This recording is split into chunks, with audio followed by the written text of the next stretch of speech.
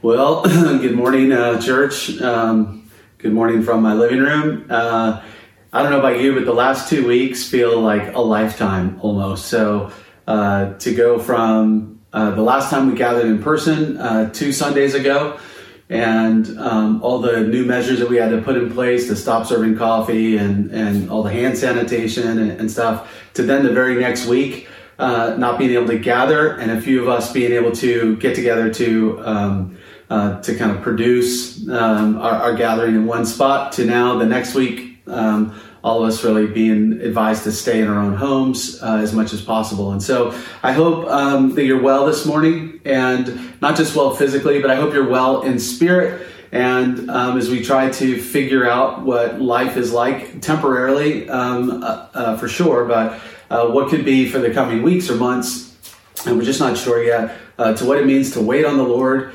And my prayer is that we would find new lessons learned through this. And so as we're sending out devotionals and things like that, this week I want us to think a little bit about how to pay attention to how we're feeling about certain things, and to listen and to wait on the Lord.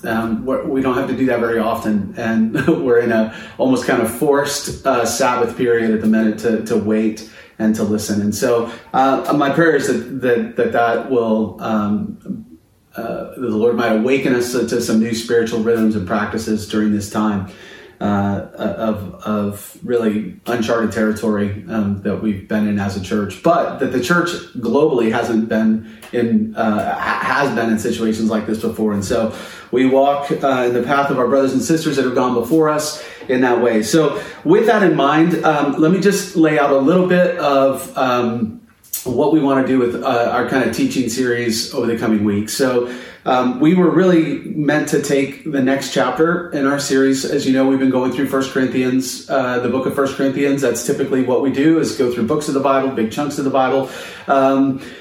So every now and then we'll do a more thematic series. And so what we want to do, we were going to take this next chapter, 1 Corinthians 14, over the next 2 Sundays, and then start 15 on Easter Sunday, which really focuses on the resurrection. But really, in light of everything that's going on, we want to be responsive enough to the world that we live in, and not just act like everything's normal. We're just going to plow on as if everything is, when it clearly isn't. So we're going to abbreviate our series a little bit. Thankfully, we're almost to the end, so we don't need to do much of that. But what that means is today we're going to take 1 Corinthians 14 as a whole. And then next Sunday, Palm Sunday, we'll begin chapter 15 into Easter, finishing 15, looking at the hope of the resurrection of Jesus. And what great timing in God's providence of that. It'll be the weirdest Easter Sunday we've ever celebrated, I'm sure. And there'll be a lot of loss and mourning now, but I want us to think, even to lean into that. This might be a Good Friday like none other, and might have us longing for new life to begin again in ways that it never has before. But what that means for this week is I'm not going to be able to say everything that we want to say in one sermon on chapter 14. I'm aware that this medium of listening on a screen is different as we gather together, which probably means our sermons need to be a little bit shorter.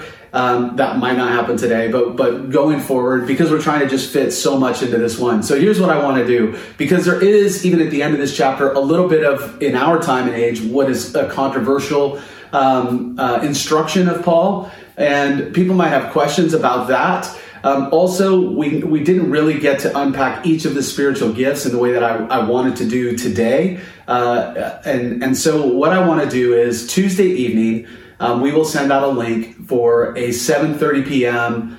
Zoom that any of you can jump onto. And I'll do a short, maybe like 10-minute kind of introduction to some thoughts around spiritual gifts, and then just open it up for Q&A. And we can all be on there together if you want to be. You can ask questions, hear from each other in that kind of way. So we've never done anything like that before. It might be amazing, and we might learn lots of things from that. It might be me and 1 or 2 other people. So who knows? But we'll figure it out. So this Tuesday night, 7:30, we'll send out a link. We'll have just an open Zoom for anybody from East to jump on and do a bit of Q&A. and I'll give just some brief kind of thoughts that I'm not going to fit into my sermon today, if that's okay. So I'm frustrated. You're probably frustrated with that a little bit, but we'll do the best that we can and try to still be the church together, a family together, sitting under God's word, being instructed by that, by the way it should shape our lives. And so let's just jump in to our text this morning. As Joy read for us, she read the first part of 14. We're actually going to finish 14, and we'll just do that as we move through it. So we're going to really look at, Paul is, in some ways, he's wrapping up this section on spiritual gifts. As we've said, 1 Corinthians is a corrective kind of letter. So this is in response to a letter that they've written him already. This is maybe even actually the second letter that he's written back to them. And he's trying to correct some of the ways in which the church in Corinth has lost its way. And we've seen that through the Lord's Supper. We've seen that through their leadership and disunity in that. We've seen that in lots of ways. And now we're going to finish up this section on what he's trying to correct around their understanding of spiritual realities or spiritual gifts in that way. And so we're going to look at kind of three parts of this. The first one will be the longest, so don't worry. And the first thing that I want us to look at is Paul's instruction. He's trying to drive them towards order, to have their gatherings orderly so that they make sense and so that they build up the body. Right now, their gatherings are disordered. It's chaos, and that disordered chaos is bringing confusion. It's bringing division, as we've seen. It's not communicating the gospel. It does not advance the kingdom, and it's not actually building up the church. It's doing the opposite of all those things. It's tearing down the church. It's not advancing the gospel. And so Paul's main concern is whatever gifts we have, whatever gifts you have, whatever gifts I have, how we use them, both individually and collectively, is as important. It's as important because if we misuse our gifts, it actually takes away from what the gifts were given to us for. It changes the nature and the purpose of them. And so, as we looked at last week, all of this is framed around our motivation for love. The Holy Spirit has given each of us gifts that we are to use to love each other, to care for one another, to build up one another, to instruct one another, rebuke if necessary in that way. But all of these things done, motivated and shot through with love. And so, again, in chapter 14, verse 1, pursue love. We are to pursue love and earnestly desire the spiritual gifts, especially that you may prophesy. Now, he's singling out, he's going to contrast a few things here, and he's contrasting them because he wants to move from chaos to order. Look at how he contrasts these things. In verse 2, for one speaks in a tongue, speaks not to men, but to God, for no one understands him, but he utters mysteries into the Spirit. And so they would come with these tongues or languages, and the speaker wouldn't be able to understand what they were saying, and the hearer certainly couldn't without an interpretation in that way. And so he says, when we're doing this, we're speaking to God. It's our spirit that is praying, or our spirit might even be singing in the Spirit, but it doesn't actually do us any good. Look at how he says in verse 3, on the other hand, the one who prophesies gives instruction, reveals God's word, reveals God's heart. The one who prophesies speaks to the people for their upbuilding and for encouragement and to console or for consolation. And so we see on the one hand, no one understands what's going on. On the other hand, this gift is being used to upbuild, to edify, to encourage, for consolation. Again, the contrast in verse 14. The one who speaks in a tongue builds up himself, but the one who prophesies builds up the church. They were using this kind of gift of tongues, of different languages in that way that the Holy Spirit had given them.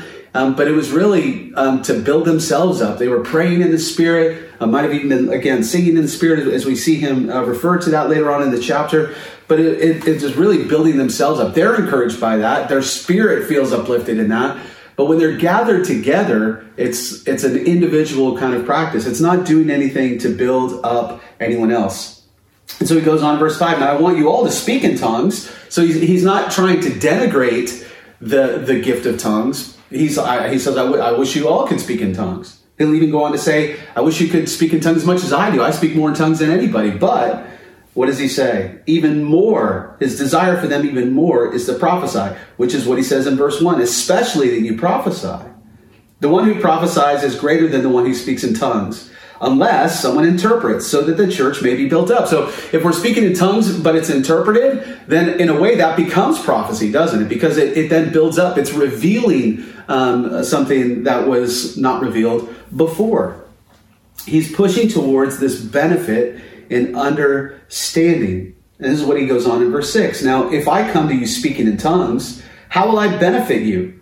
Now, this is the Apostle Paul. If the Apostle Paul can come, he says, if I, the Apostle Paul, come with all the authority of an apostle and I speak in tongues, but there's no interpreter there, how's it actually going to build you up? It's not going to actually be of any benefit to the church at all.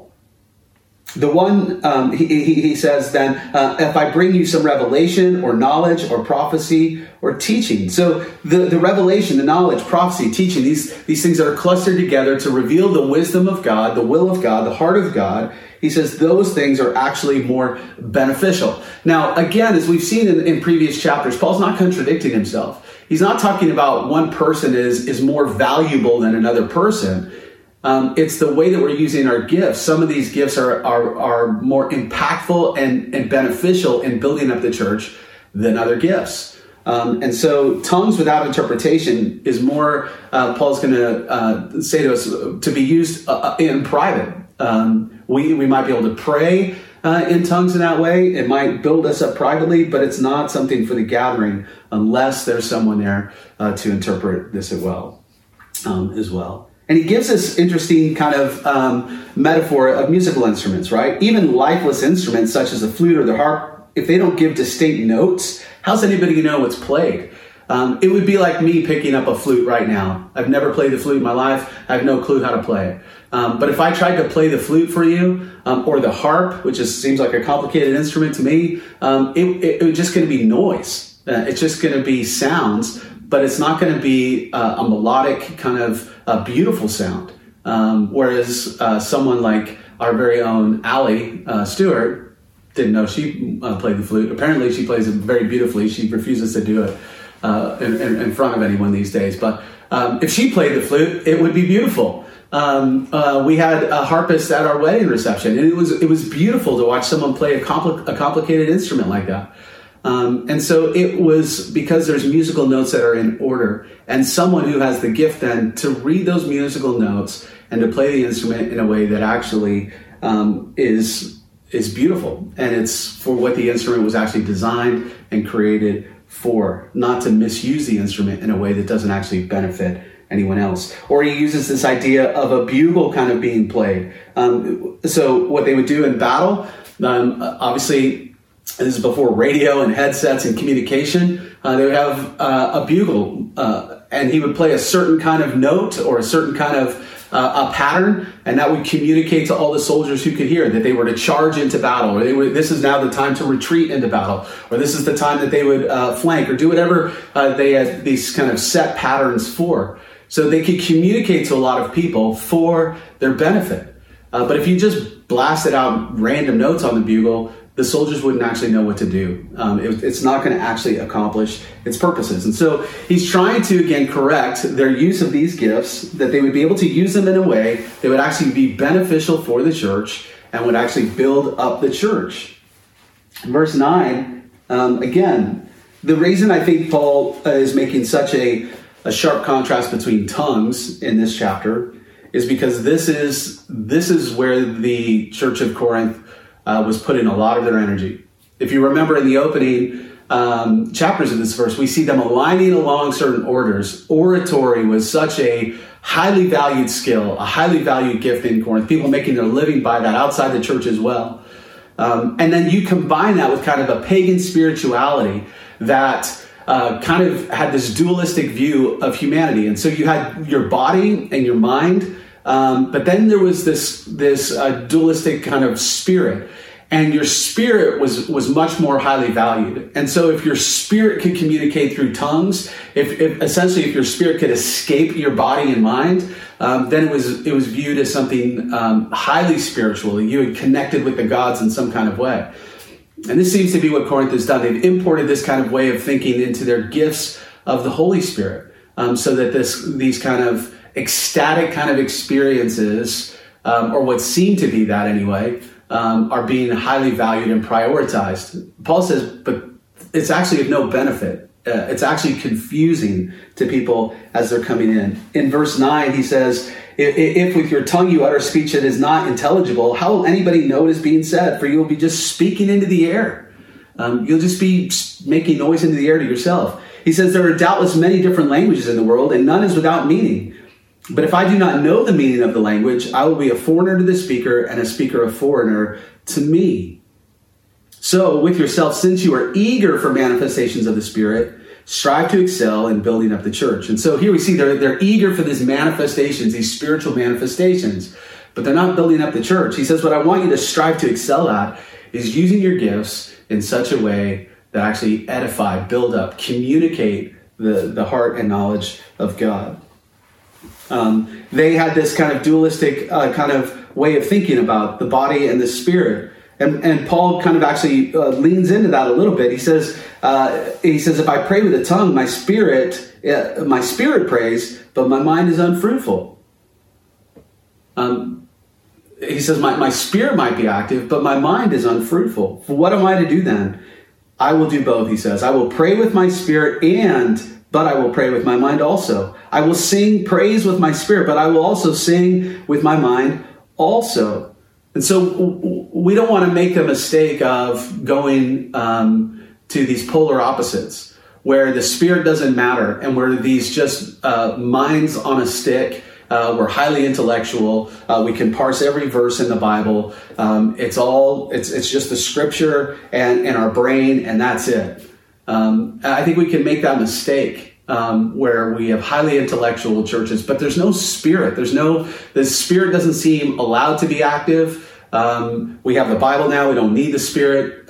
Certainly I've been in churches like that where the Trinity seems to be the Father, the Son, and the Bible, and not the Father, the Son, and the Spirit who is present among us. Even as we're scattered today, we are gathered together spiritually today, even though we're not gathered together physically today. Paul talks about this all the time. Though I can't be with you presently, I'm with you in spirit.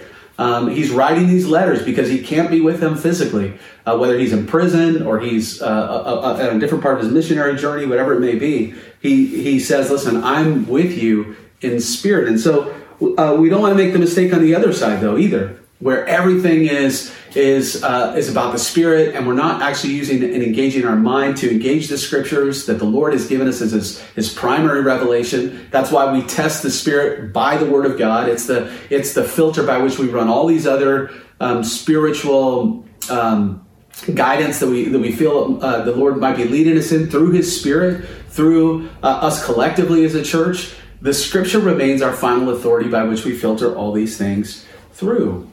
And so we want to be both a church of word and spirit, of sacrament and spirit, using our mind that God has given us and also our spirit. And we want those things to be married together. And we see this is motivated by building the church, but it's also motivated by Paul's concern for outsiders and unbelievers, because that's how the church numerically is built up. Unbelievers coming to belief. People outside of the faith coming to faith in Jesus Christ, coming from spiritual death to spiritual life. But his concern is they're ignoring the way that the Spirit has gifted us and to use them in the right way, so much so that if people come in, it doesn't actually make any sense at all. In verse 16, he says, otherwise, if you give thanks with your spirit, how can anyone in the position of an outsider say amen to your thanksgiving when he does not know what you're saying? For you may be giving thanks well enough, but the other person is not being built up. He says, I thank God I speak in tongues more than all of you. Nevertheless, in church, I would rather speak 5 words with my mind in order to instruct others than 10,000 words in a tongue.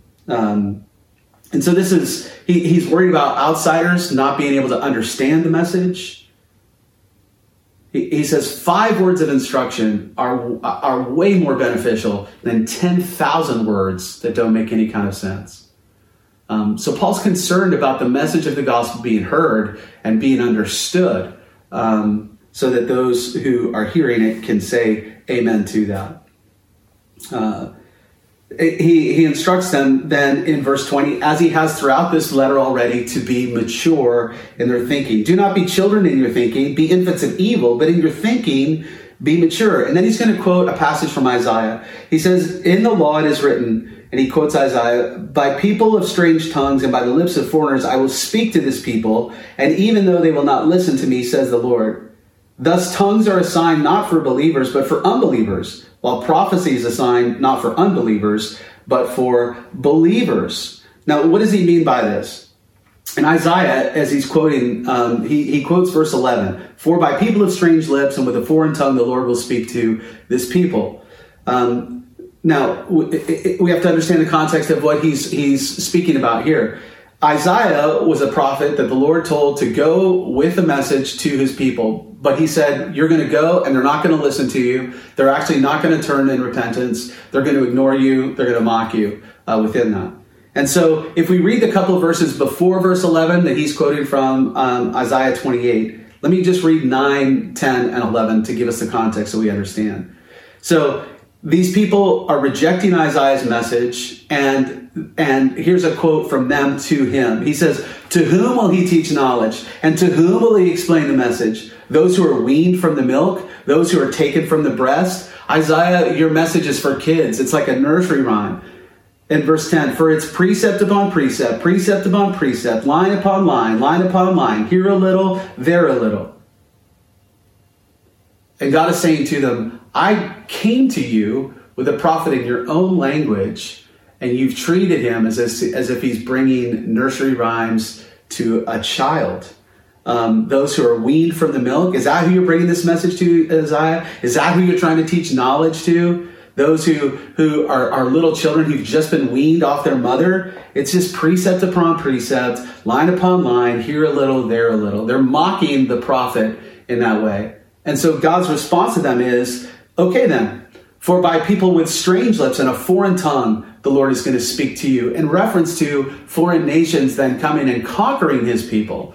It's by a foreign tongue that you will learn. You will learn through judgment rather than learning by my prophet in this way. And so prophecy in the Old Testament in this instance is actually, or tongues in this instance that's coming, is tongues of judgment from the Lord. It's not. It's not for his people, and so foreign tongues then in the New Testament they're not for mission. They're not for unbelievers. They're to build up those that are already there. Prophecy and teaching is the thing that is convicting the outsiders and believers. If we see then in verses 26 through 33, again, he's concerned about their order. Let me just go back. In verse 24, but if all prophesy rather than all speaking in tongues, and an unbeliever or an outsider enters, he's convicted by all. He's called to account by all. The secrets of his heart are disclosed. And so falling on his face, he will worship God and declare that God is really among you. The sign that God is really among them wasn't this everybody speaking in tongues in unintelligible ways. The sign that God was among them was the word of God being communicated clearly and understandably in a way that pierces the heart. It's what Paul says the word of God does, right? It's like a two-edged sword. It cuts us to the very marrow. It exposes us. He says this is what will cause people to fall on their face and worship God and declare that God is really in your midst. And so he's concerned then about orderly worship. He says, what then, brothers? And again, listen to the language of him. It's familial language. He's concerned for his family. When you come together, each one has a hymn, a lesson, a revelation, a tongue, and an interpretation. So he says, listen, everybody's coming with all sorts of things. Let all these things be done for building up. So imagine if we were all to be able to gather together. But everybody came and everyone's like, hey, I'm going to teach today. No, actually, I'm going to do the lesson today. You had 5 or 6 people turning up with guitars. Well, I'm going to lead worship today. And it almost turned into this just chaotic competing of voices in this way. Other people with tongues and these kind of more seemingly more spiritual kind of experiences, these out of body, uncontrollable experiences. It's just absolute chaos. Imagine walking into that kind of an environment as an unbeliever. You wouldn't have any clue what was going on. And so Paul wants them to be ordered when they come together. He says, if any speak in a tongue, let there be only 2 or at most 3, and each in turn. Don't be all doing it at the same time. I want each to take turn. Why? So people can listen. And let someone interpret. But if there is no one to interpret, let each of them keep silent in the church. That's an important phrase. Listen to that. If you have the gift of tongues, he says, there has to be an interpreter. If there's not an interpreter, you have to keep silent. Now is not the time. He says, keep silent in the church and speak to himself and to God. You can have this, you can pray silently in that way, he says, but this isn't the time for everybody to be showing off this kind of gift. Let 2 or 3 prophets speak and let the others weigh what is said.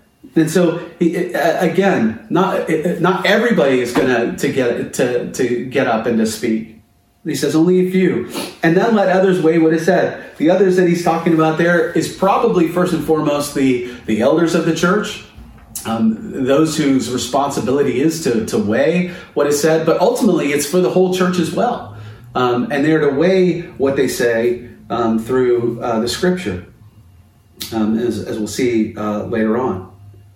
So he's trying to restrain what they were pursuing above all else, and he's trying to reorder what is important and how they actually go about their worship. He says, if a revelation is made to another sitting there, let them the first be silent. So those tongues without an interpreter, nope, you're to be silent. For those that have given a prophecy and then it's being weighed up and someone is going to give their judgment on that first person then, they're to remain silent. There's to be order in that. For you all can prophesy one by one so that all may learn and all be encouraged. And the spirits of the prophets are subject to the prophets. So what he's saying here is, listen, we're all under control. It's not like I just have this uncontrollable, like out-of-body experience where my spirit just bursts out with uncontrollable tongues, and it's not my fault. It's just the Spirit working through me. He says, no, the spirit of our spirit is subject to us. We are in control of what we are doing. And why? For God is not a God of confusion, but of peace, as in all the saints, as in all the churches of the saints. Now, I want to stop there because this next section, obviously, we're going to talk a little bit about women in the church. But here's what I want us to move from Paul's emphasis on order to now his emphasis, or the question really begs is, well, who gets to set the order? If not everybody is allowed to do certain things, then who is in charge and who sets the order in that? And so now there's the question of authority.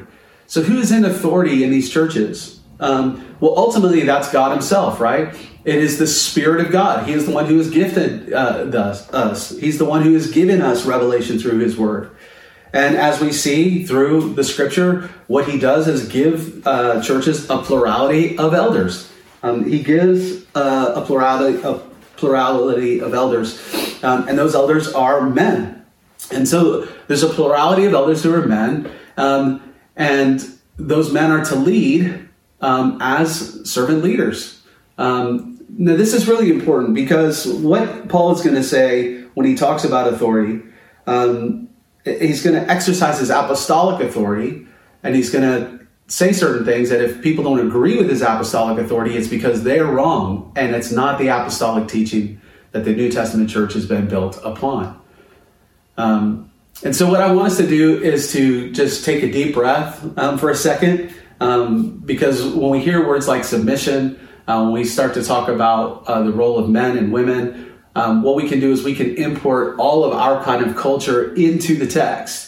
And instead what we have to do is take a deep breath, sit back, read our Bible as for what it is, the authoritative Word of God, and for it to question us and not for us to question it. And so we sit under the Word of God. And so if the Word of God if we bump up against the Word of God in ways that we feel uncomfortable or ways that we don't understand or that doesn't seem to make sense, then we need to stop. We need to pause. And it's a great opportunity for you to study your Bible. And so the first rule of understanding the Scripture is that the Scripture interprets the Scripture. The Scripture is coherent. It doesn't contradict itself. Now, there are things that we might think that seems contradictory, but that's an opportunity for us to then pause and for us to try to make sense of that. Not to just blow past that or go, well, they can't mean that, and I'm just gonna believe what what my culture kind of tells me to believe.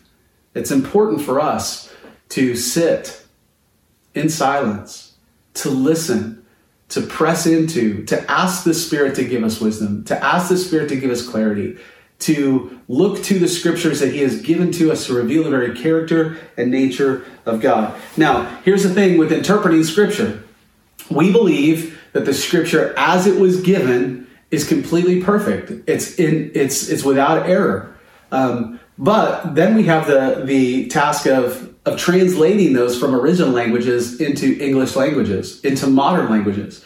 And that's difficult because in this kind of Koine Greek that's here, there's not a lot of punctuation in it. And so we're doing our best to try to figure out where certain sentences end as it makes coherent kind of sense. This is one of the places where there is some discrepancy of how does this text read?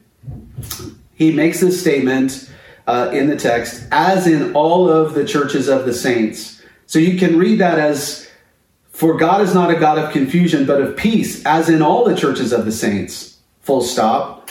Then the next sentence, the women should keep silent in the churches, for they are not permitted to speak, but should be in submission, as the law also says, and he continues on. Or, it's been interpreted, as it is in my Bible, ESV,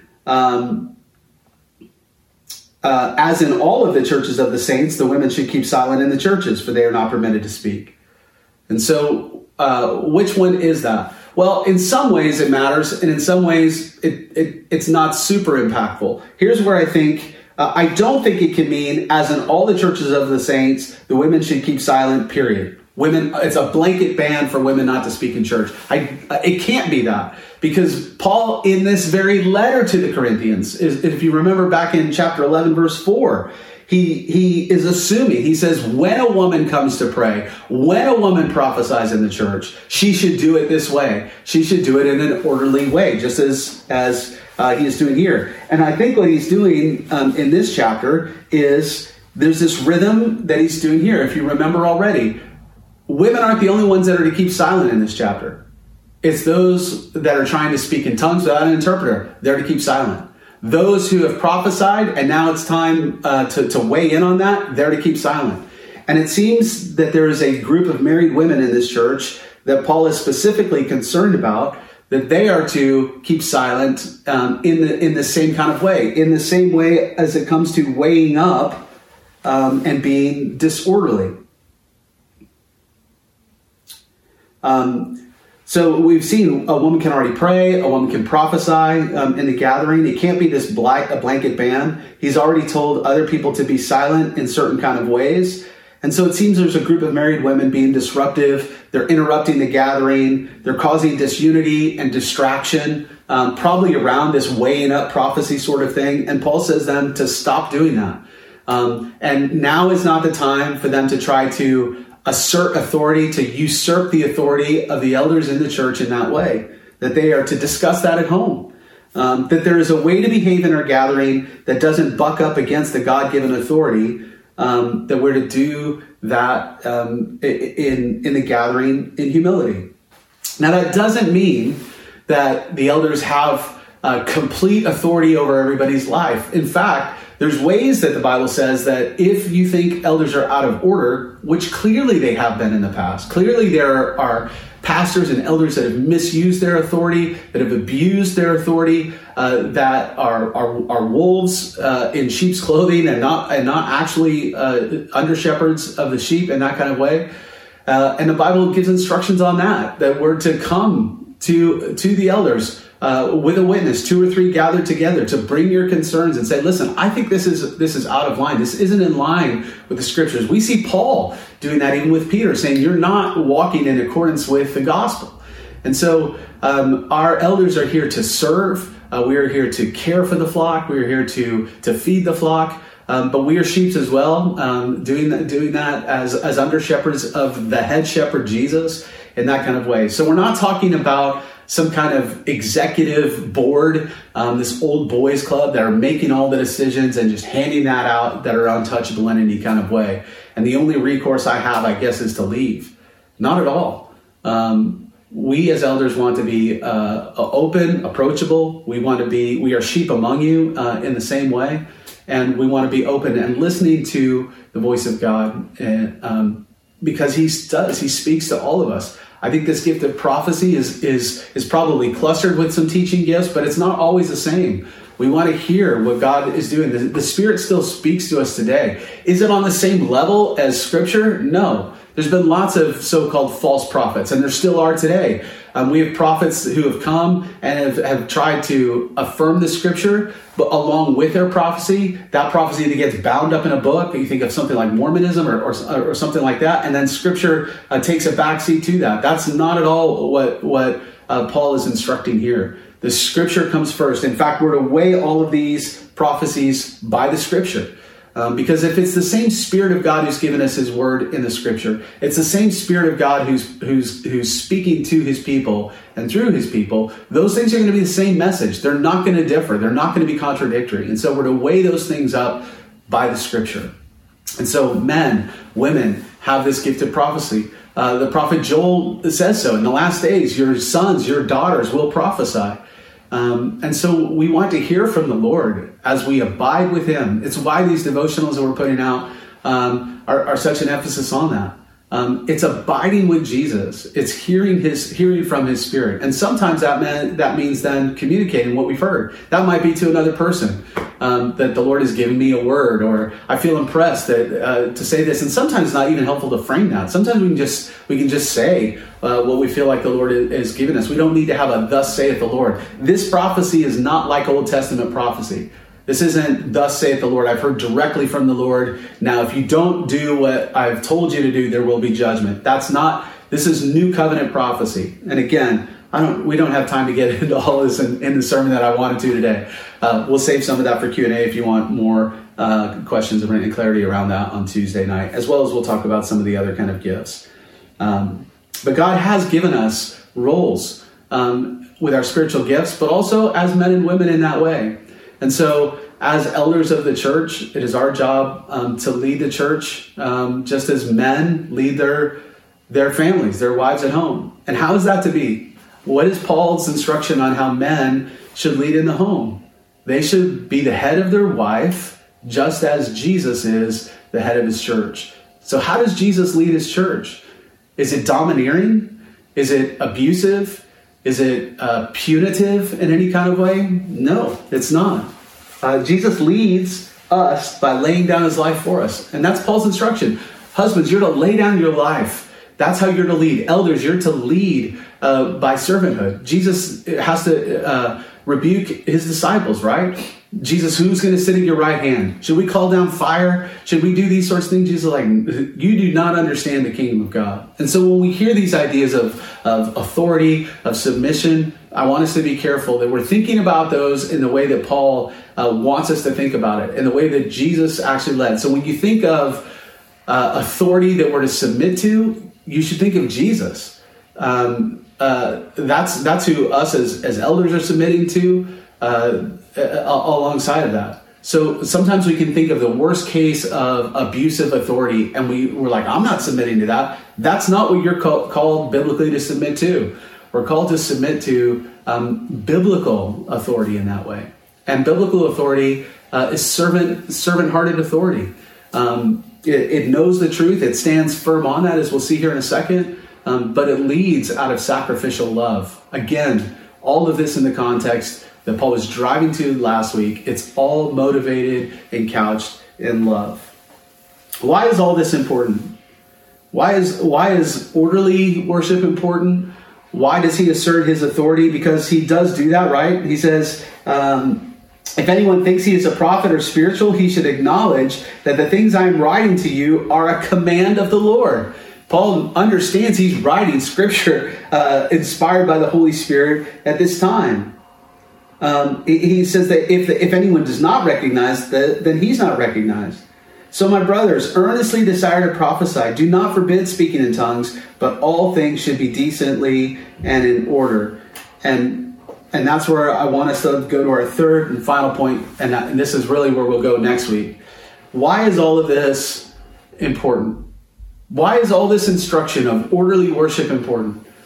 From the very beginning of this book all the way to where we are now, why is orderly worship, understanding our authority, using our gifts in the right way important? We'll look at chapter 15. He says, now I would remind you, brothers, of what? What Paul is always reminding us of, the gospel.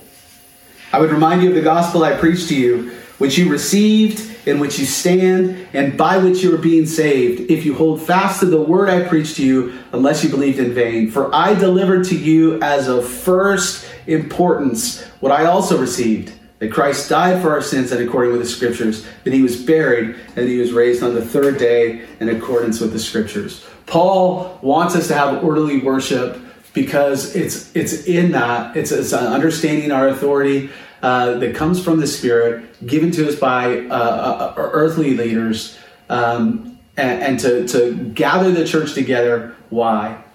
For the first important thing, that we would understand the gospel, because that's how we are being saved. Not just how we were saved at the beginning. It's on which we stand, and it's why it's how the church will grow. It's how the kingdom of God expands throughout the earth as people hear the good news of Jesus, who's died, who's buried, who is ascended and sits at the right hand of the Father today, offering us eternal life if we'll come to him.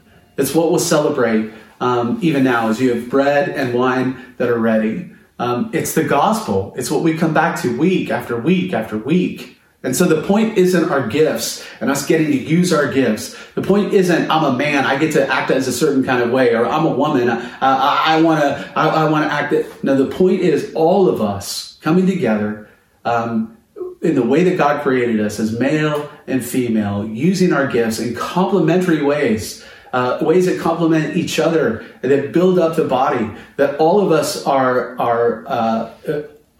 receiving the love of Christ from him, as we see that from each other, as we're exercising our gifts, and then that overflows out into the world, that people would hear the good news of Jesus. They would be invited into this life in the Spirit, that they would then receive gifts, that they would be able to be used as they're baptized into the body of Christ. All of this leading and pushing towards Jesus coming again for his people. When all of these things will be made super clear, where there won't be any disunity anymore, we won't be driven by motives that we don't even understand ourselves sometimes, unloving, selfish kind of motives. We've all sinned of that. And so my hope for us as we've moved through this is, as we move into Palm Sunday, as we move into Easter, that we would fix our eyes on Jesus. This is ultimately what Paul's trying to do. They're so concerned about themselves. They're so concerned about the leaders they're aligning with. They're being selfish at the Lord's table. They're running roughshod over each other. Even as they're trying to minister, they're doing that and trying to elevate certain gifts that they see more important. And Paul's trying to come in and correct all of this. Why? For the sake of the gospel.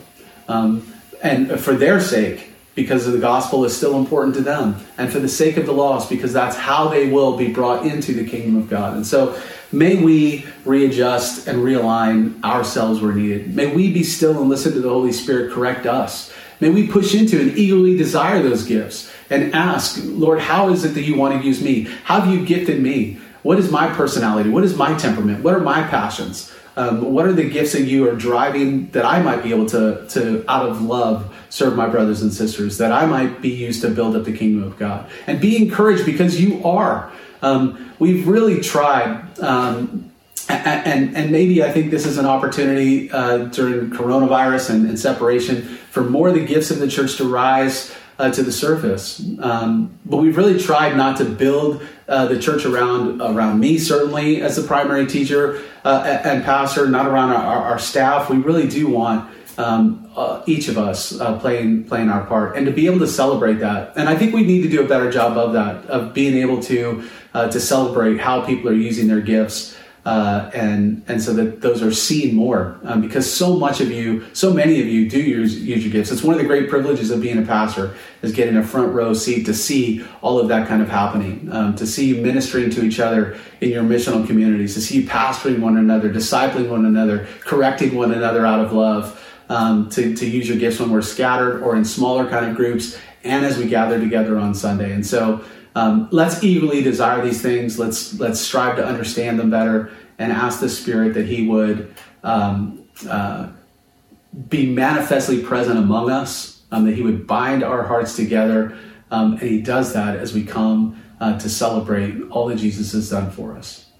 Let me pray for us, and then we'll do just that together. As you have bread and wine with your family or who you're with there, as you declare the victory of Jesus, is God's of Christ's body broken for us, His blood shed for us, as we taste and see that the Lord is good, and He is good to us through the gospel. He is good to us by gifting us unique gifts through the Holy Spirit.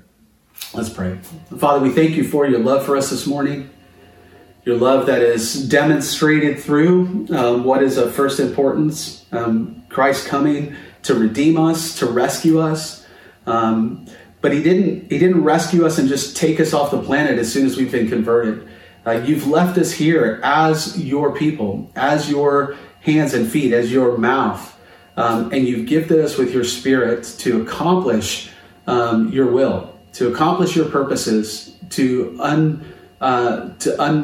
unveil the mysteries of the gospel to our neighbors, to our friends, to our colleagues, our co-workers. And so, Father, we thank You for that. Father, I pray that You would make us see more of Jesus and less of ourselves. When we think about how we can be used, that it wouldn't be about us, that it would be about others, that it would be about pleasing You, and